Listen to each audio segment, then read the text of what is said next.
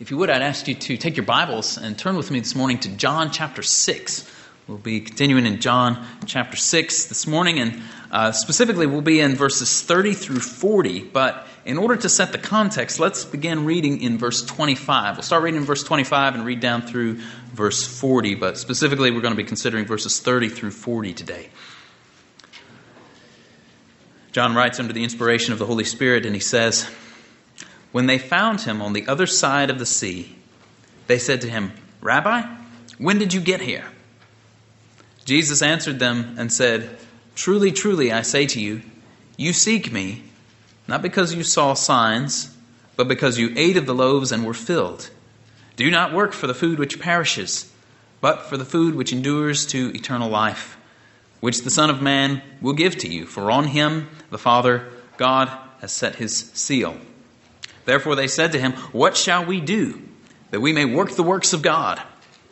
Jesus answered and said to them, 'This is the work of God, that you believe in him whom he has sent.' So they said to him, 'What then do you do for a sign, so that we may see and believe you? What work do you perform? Our fathers ate manna in the wilderness. As it is written, he gave them bread out of heaven to eat.' Jesus then said to them, 'Truly, truly, I say to you, it is not Moses who has given you the bread out of heaven, but it is my Father who gives you the true bread out of heaven. For the bread of God is that which comes down out of heaven and gives life to the world.' Then they said to him, 'Lord, always give us this bread.' Jesus said to them, 'I am the bread of life. He who comes to me will not hunger. He who believes in me will never thirst. But I said to you that you have seen me, and yet do not believe. All that the Father gives me will come to me, and the one who comes to me I will certainly not cast out. For I have come down from heaven not to do my own will, but the will of him who sent me. This is the will of him who sent me, that of all that he has given me I lose nothing, but raise it up on the last day. For this is the will of my Father, that everyone who beholds the Son and believes in him will have eternal life, and I myself will raise him up on the last day." Now, as we consider these verses this morning, we'll do so under two main points. First of all, don't harden your hearts. And secondly, come to Jesus. Don't harden your hearts and come to Jesus. Now, we saw last week that when this crowd of Galileans followed Jesus from Bethsaida across to Capernaum, they were coming with very base and low motives. They weren't coming after him because they believed in him as the Son of God. They weren't even coming after him at this point because they were intrigued by the miracles that he was performing. Originally, back in the beginning of chapter 6, that was why they were coming, was because they were intrigued by his miracles. But by this point, it was not that. Their motives in following him were simply because they ate of the loaves and were filled, as Jesus says there in verse 26. And we saw last week also that correction which our Lord gave to this crowd by directing their attention away from laboring for this food that perishes to laboring rather for the food that endures to eternal life. And we saw that the way to do that work is by faith. The work of God is that you believe in him whom he has sent. And so this is what our Lord had said to these Galileans who had seen his miracles. They had seen the healings which he had performed on the sick. They followed him because of what they saw. These Galileans who had eaten the fish and loaves which he had miraculously multiplied before them. He said, "This is the work of God, that you believe in him whom he has sent." But notice here in what follows there in verse 30, the brazen response that they gave to him. Jesus said, the work of God is this: believe in him whom he has sent. And they say to him, "What then do you do for a sign, that we may see and believe you? What work do you perform? Our fathers ate manna in the wilderness. As it is written, he gave them bread out of heaven to eat." Now let's think about what's going on here. These people had seen Jesus heal the sick. They had seen him multiply the fish and loaves miraculously. Upon seeing the sign, as we find up in verse 14, they believed that Jesus was the prophet who was to come into the world, and they were right in that conclusion. But yet when Jesus tells them the work of God is to believe on him whom God has sent, they tell him, what sign do you do? And the implication, of course, that Jesus is going for is believe on me. And they understand it. It's clear that they understood what Jesus was implying. And yet they still have the gall to say, what then do you do for a sign that we may see and believe you? What work do you perform? And now if we read this and really understand what's happening here, our mouths ought to be wide open at this point. What are these people thinking? They had seen signs, more than one.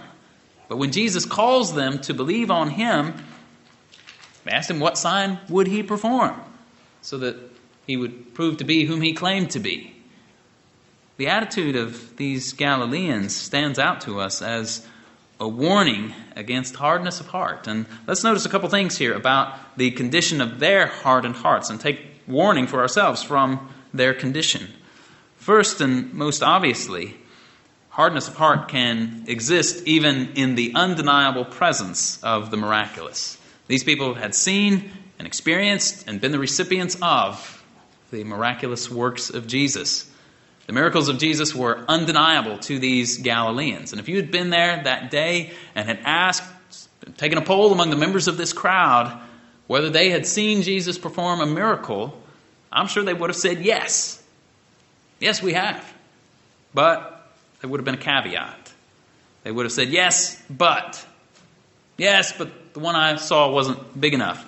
Yes, but I need to see at least one more. Yes, but what? Would one more miracle performed by Jesus really have brought them to faith in him? I doubt it. Many will tell you that seeing is believing, but we learn here that this is simply not true. The miraculous works of Jesus pointed to his identity as the Son of God, pointed to his identity as the Messiah, as the prophet who was to come into the world. They were evidence of his claims. They were a witness to his claims. But the mere sight of the miraculous is no guarantee that genuine faith and repentance will follow. And we see that very plainly here in the text.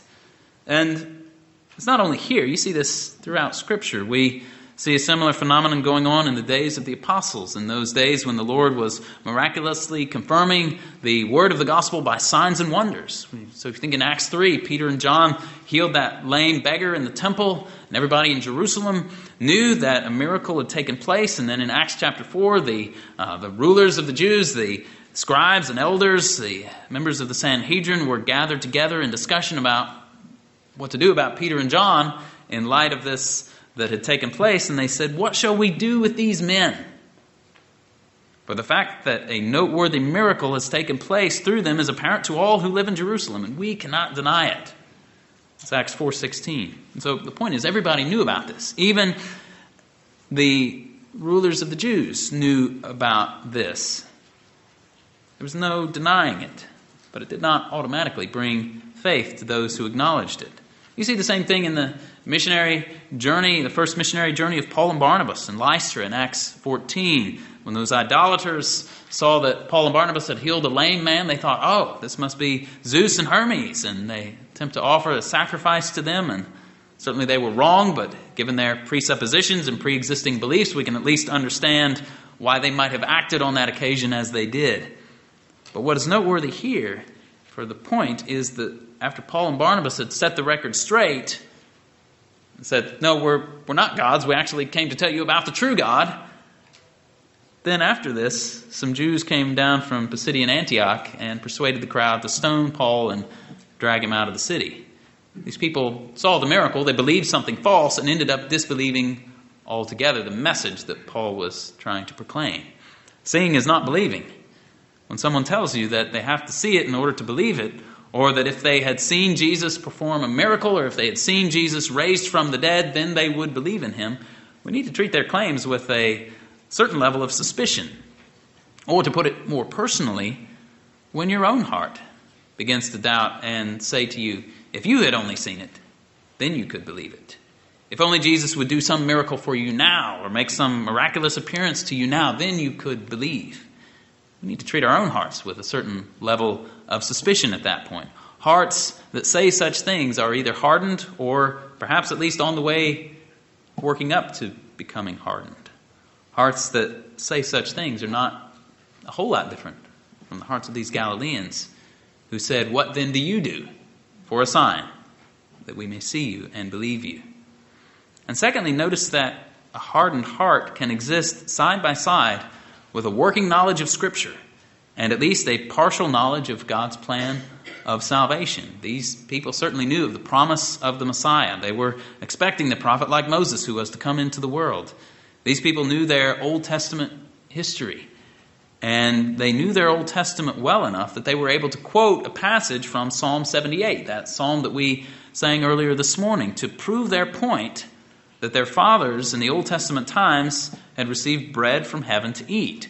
Their words in verse 31, "He gave them bread out of heaven to eat," seems to be a quotation of Psalm 78:24. Psalm 78:24 reads, "He rained down manna upon them to eat and gave them food from heaven." Now, Psalm 78 is a great psalm, but I'm not sure that would be the first place that I would think of to try to prove the point about the wilderness generation eating manna. But these people went there to prove their point. And the fact that they went there to Psalm 78 proves to us that they knew their Bibles, and they knew it very well. Obviously, knowing your Bible is a good thing.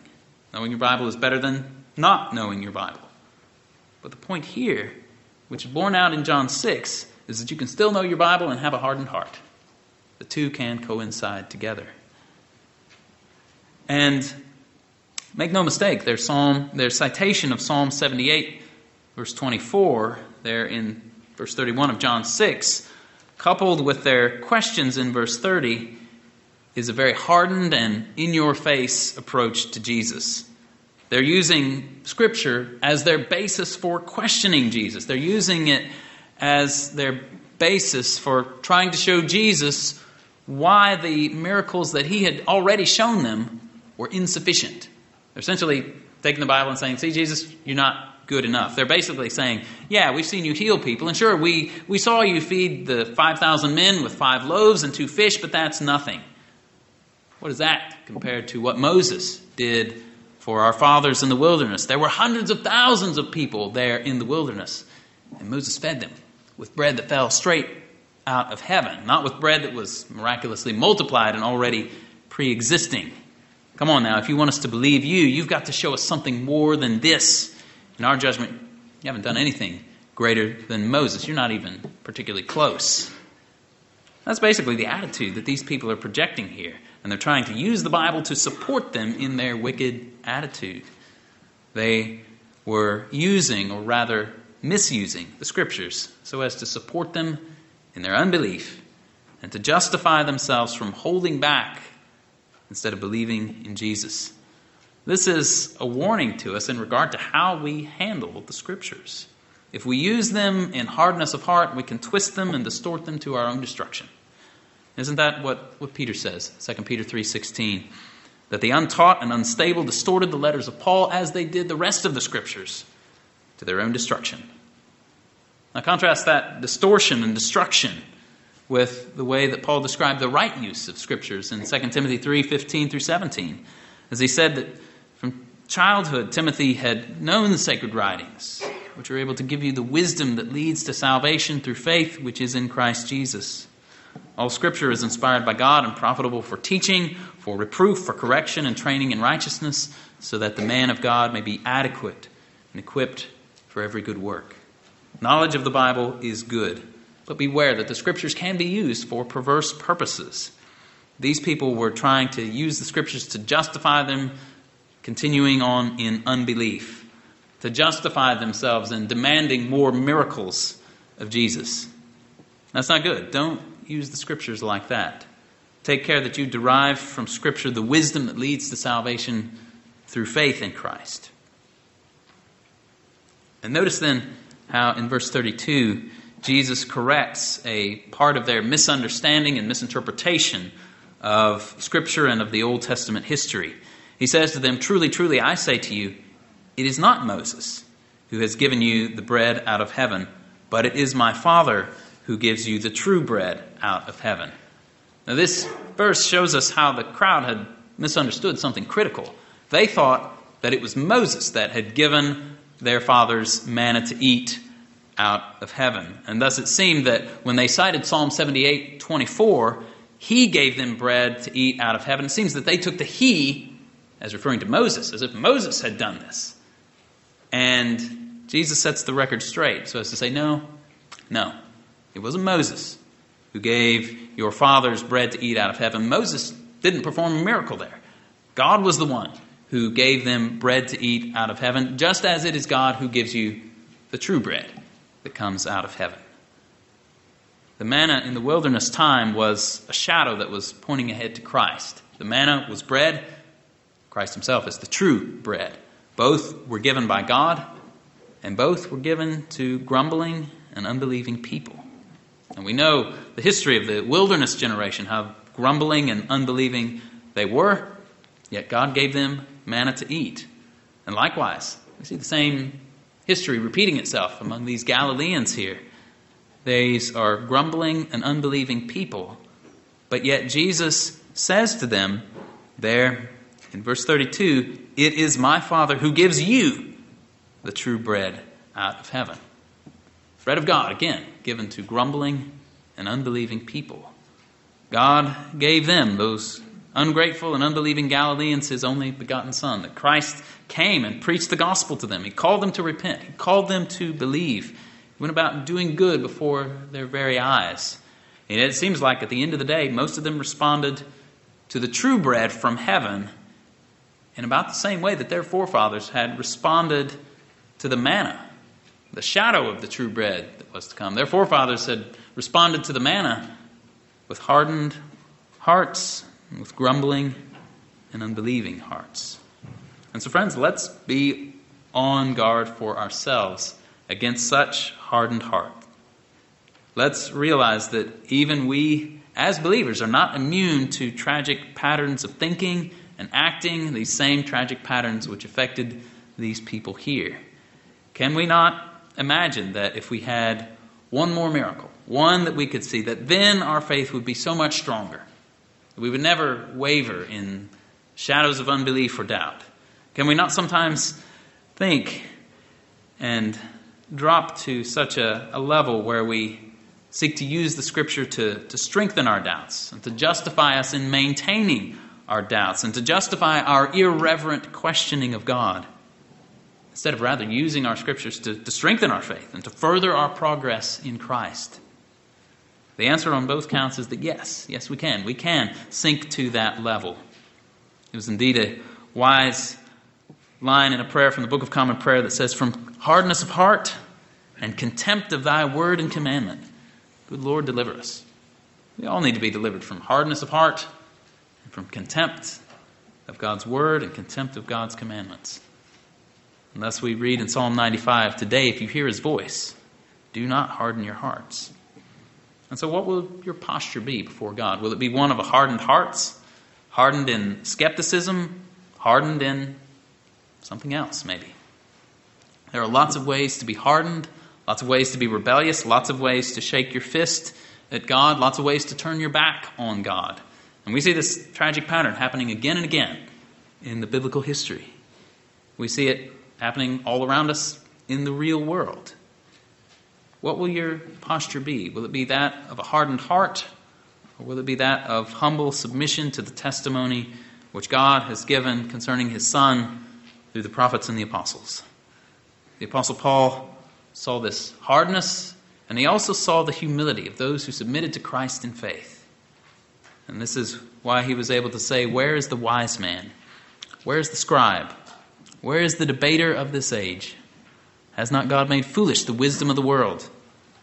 For since in the wisdom of God, the world through its wisdom did not come to know God, God was well pleased through the foolishness of the message preached to save those who believe.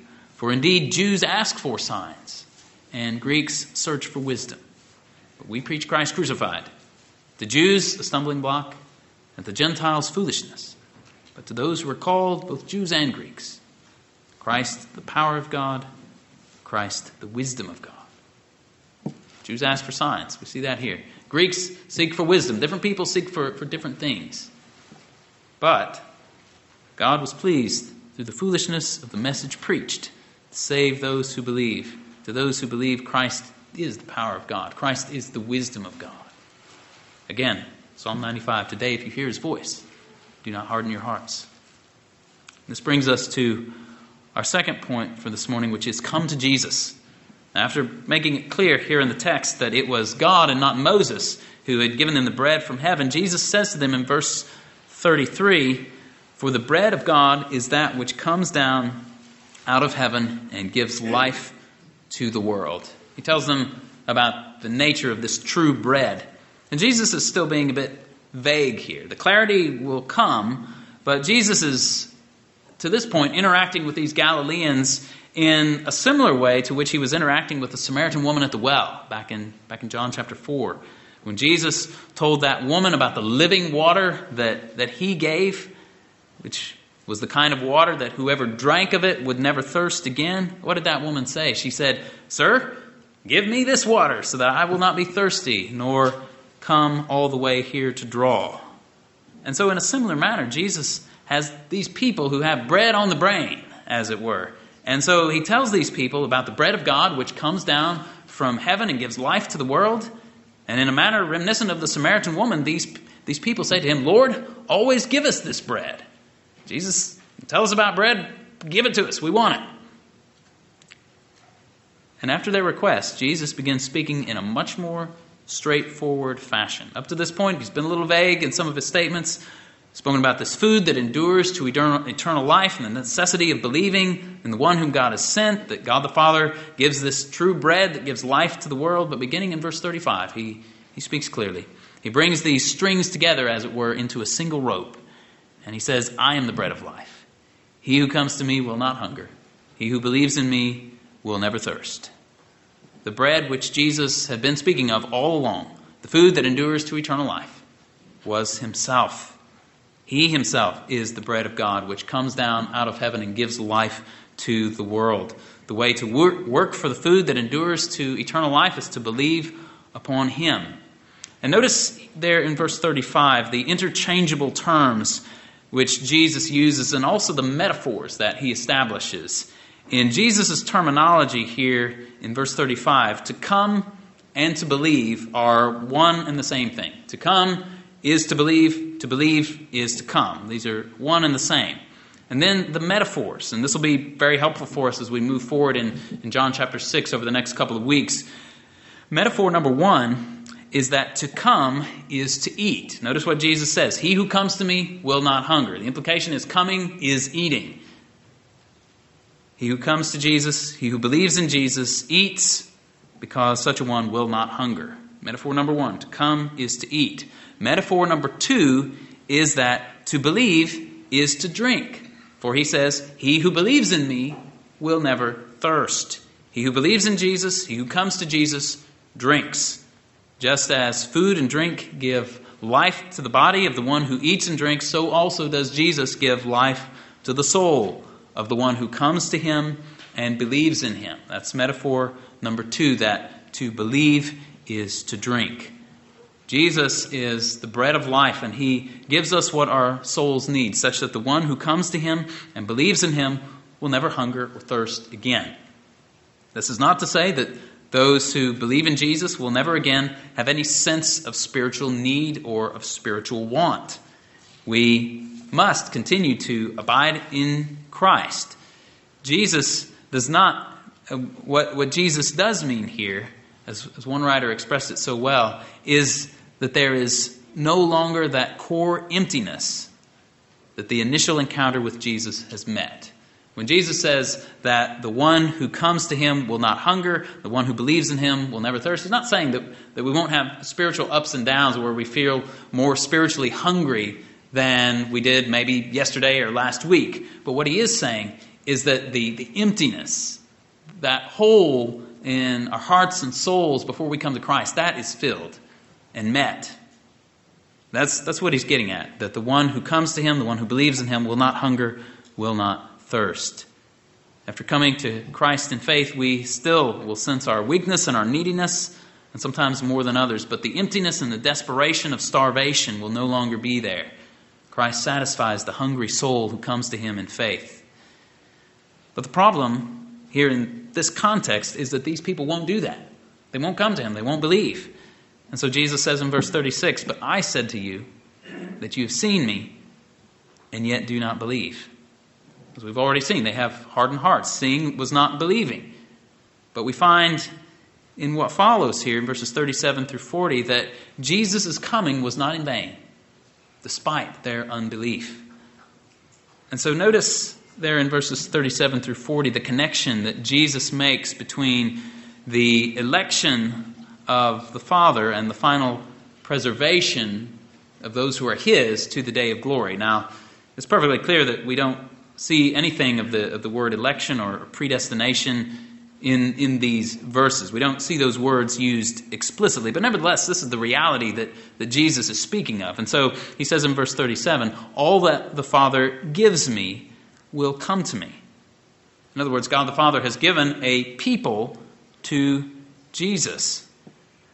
And don't we hear echoes of that in Jesus' high priestly prayer in John 17, verse 6, where he says in prayer to the Father, "I have manifested your name to the men whom you gave me out of the world. They were yours, and you gave them to me, and they have kept your word."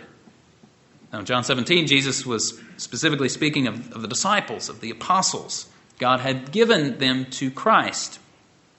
And what was said there specifically in John 17 of the disciples and the apostles is true of all who will ultimately believe. And we see this here in verse 37. "All that the Father gives to me will come to me, and the one who comes to me I will certainly not cast out." The Father has given a people to Christ, and those who were given to Christ will certainly come. And what is this but that reality of which Paul speaks in Ephesians 1, 3 through 6, where he said, "Blessed be the God and Father of our Lord Jesus Christ, who has blessed us with every spiritual blessing in the heavenly places in Christ, just as he chose us in him before the foundation of the world, that we would be holy and blameless before him.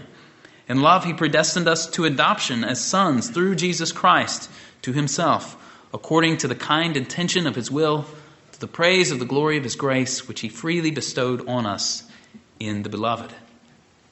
And there is more here. Look at the second half of verse 37. "The one who comes to me, I will certainly not cast out." We learn here that Jesus will never turn away from him anyone who comes to him in true faith. He tenderly and willingly receives all who come to him in such a way. But the emphasis of Jesus here when he says that the one who comes to me I will certainly not cast out seems to be not related to the initial coming, but rather that after you have come, Jesus is not going to cast you out from himself, which is to say that he will keep those who come to him. He will preserve them. He will cause them to persevere. They're going to make it to the end because of Jesus. As one commentator put it so well, Christ will never cast them out of his affections, nor out of his arms, nor out of that family which is named of him, nor out of and from his church, which is his body, and of which they are members, nor out of a state of justification and salvation. Therefore they shall never perish, but have everlasting life. And thus when we take the two parts of verse 37 together, we find that there's a chain of mercies given to those people who are his. Those mercies begin with God the Father choosing a people and giving them to his Son, and they culminate with the Son raising them up to eternal life on the last day. What is this but what Paul spoke of in Romans 8, 29 to 30, when he said that those whom he foreknew, he also predestined to be conformed to the image of his Son, so that he would be the firstborn among many brethren. And these whom he predestined, he also called. These whom he called, he also justified. And these whom he justified, he also glorified. It's all one and the same reality of which both our Lord, here in John 6, and later his apostle in Romans 8, spoke of. And what Jesus speaks there in verse 37, he elaborates upon and unpacks in verses 38 through 40. He says that he came not to do his own will, but the Father's will. Now, as he was God, the will of our Lord Jesus Christ was one and the same with that of God the Father. But as man with a true human soul and body, he had a human will, which was a part of his true human nature, which was distinct from the divine will. But nevertheless, his human will was always in complete submission to the divine will and always in complete agreement with the divine will. He had come to do nothing other than that which his Father had sent him to do, which was that he should lose none of all those that the Father had given to him, all those that had come to him as a result of that giving, but that he would raise them up, preserve them, raise them up on the last day. And he brings the entire picture then together in verse 40. For this is the will of my Father, that everyone who beholds the Son and believes in him will have eternal life, and I myself will raise him up on the last day.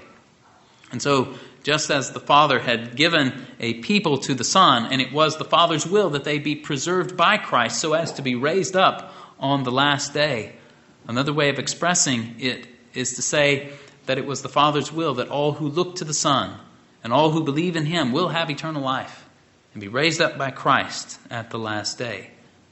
Those who believe in the Son are those who are given to the Son by the Father. And those who are given to the Son by the Father are those who believe. They're all one in the same group. Now let's notice a few things here. For one, we see the sovereignty of God at work in salvation, that God had sovereignly ordained the work of Christ, his coming into the world to save sinners. We also see that God has ordained the salvation of particular sinners. There are sinners whom the Father has given to his Son to be saved by him. God has chosen them for salvation, and they will be saved. They will be drawn to Christ, and we'll consider that more as we look at verses 44 and 45 next week. They will be saved because they will be taught of God concerning his Son, and they will be drawn in that way to saving faith in Christ. God is the one who is sovereignly orchestrating this and working all of it out. He's given a people to his Son. He will draw them to the Son by means of teaching them. And it is the will of the Father that everyone who beholds the Son and believes in him will have eternal life, and that Christ will raise them up on the last day. And this is God's will. It's not merely his moral will in which he declares what is good and right and acceptable to him. It is his decreed will. His will by which he has foreordained all of those things which most certainly will come to pass. We see the sovereignty of God here. And so let this be a comfort to you.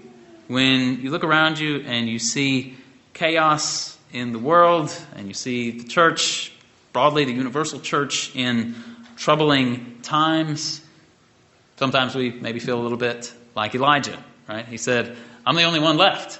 Everybody else has gone over to Baal.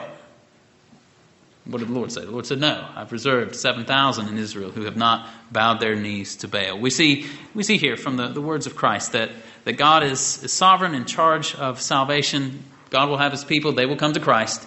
They will persevere because Christ will hold on to them, and Christ will raise them up on the last day. They will have eternal life. And so let this be a comfort to you. Let it also be a comfort to you that Christ will hold on to you. It's not you holding on to Christ that is the deciding factor in your salvation. It's the fact that Christ has saved you, and Christ will hold on to you.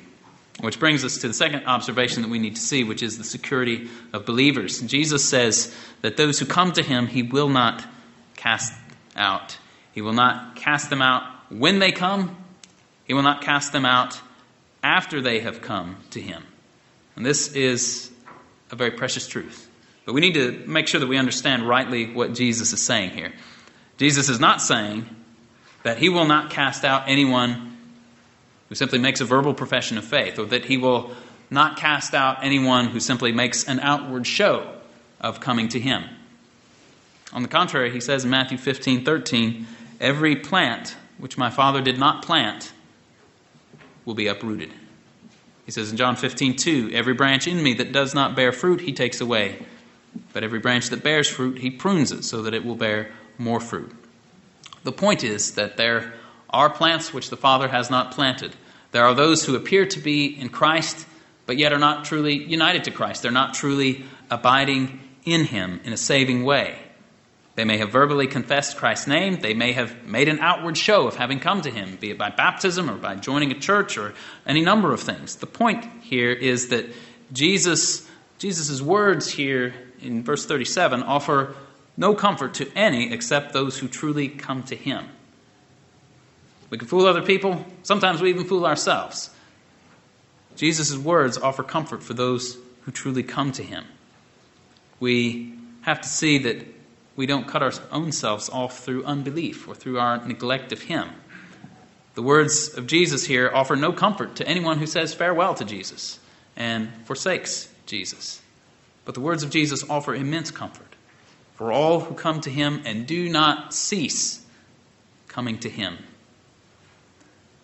I had a new members class yesterday, and I was struck afresh by the language of our church confession and its article on the perseverance of the saints, where it says that the grand mark of the saints is their persevering attachment to Christ. They come to Christ and they keep coming. They don't stop. They don't cease from coming. The words of Jesus offer immense comfort for all who come to him and continue to abide in him day by day. These words offer immense comfort for all who come to him and continue to abide in his word. As he says in John 8:31, if you continue in my word, then you are truly disciples of mine. You may be weak as a believer. You often will be weak as a believer. Your faith will not be nearly as strong as you wish it were.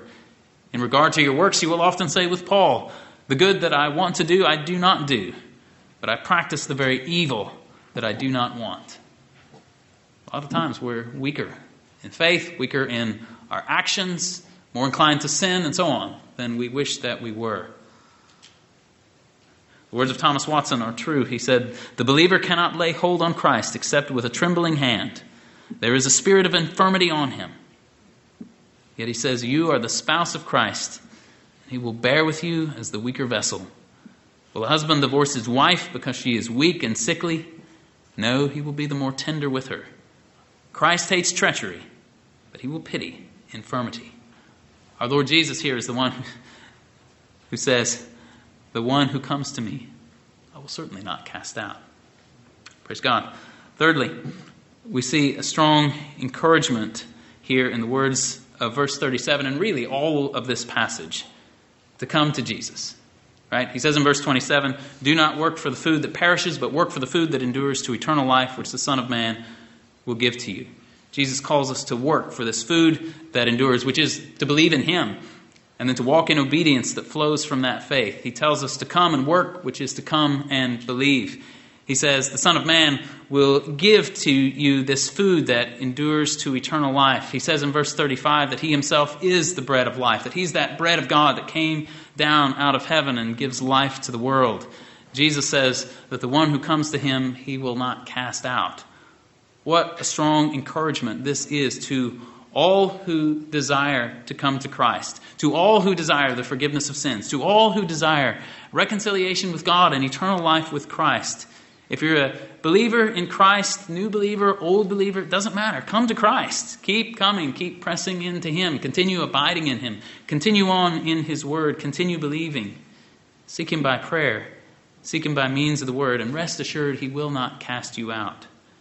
And if you have never yet believed, if you have lived in great sin, great wickedness, whatever you may have done, whoever you may be, come to Jesus today. That's what his words mean. That's what these words were intended for, is to call you to believe in Christ.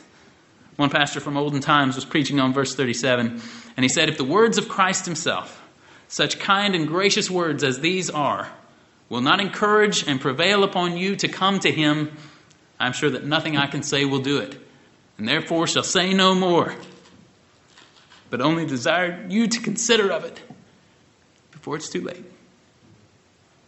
So come to Christ. Believe in him. It is the gracious will of God that everyone who believes in Christ will have eternal life and be raised up by him on the last day. And so today, if you hear his voice, do not harden your heart. Let's pray. Father, we give thanks for Christ and for his coming, for his life and death and resurrection. Lord, we pray that everyone here would come to Christ. Lord, that you would draw us to him, that you would preserve us, that you strengthen our faith, that you build us up in him, that you would grant to us that we may continue to abide in Christ and continue in his word, and so truly be his disciples. We praise you for the greatness of your grace given to us in the coming of Christ. It's in his name that we pray. Amen.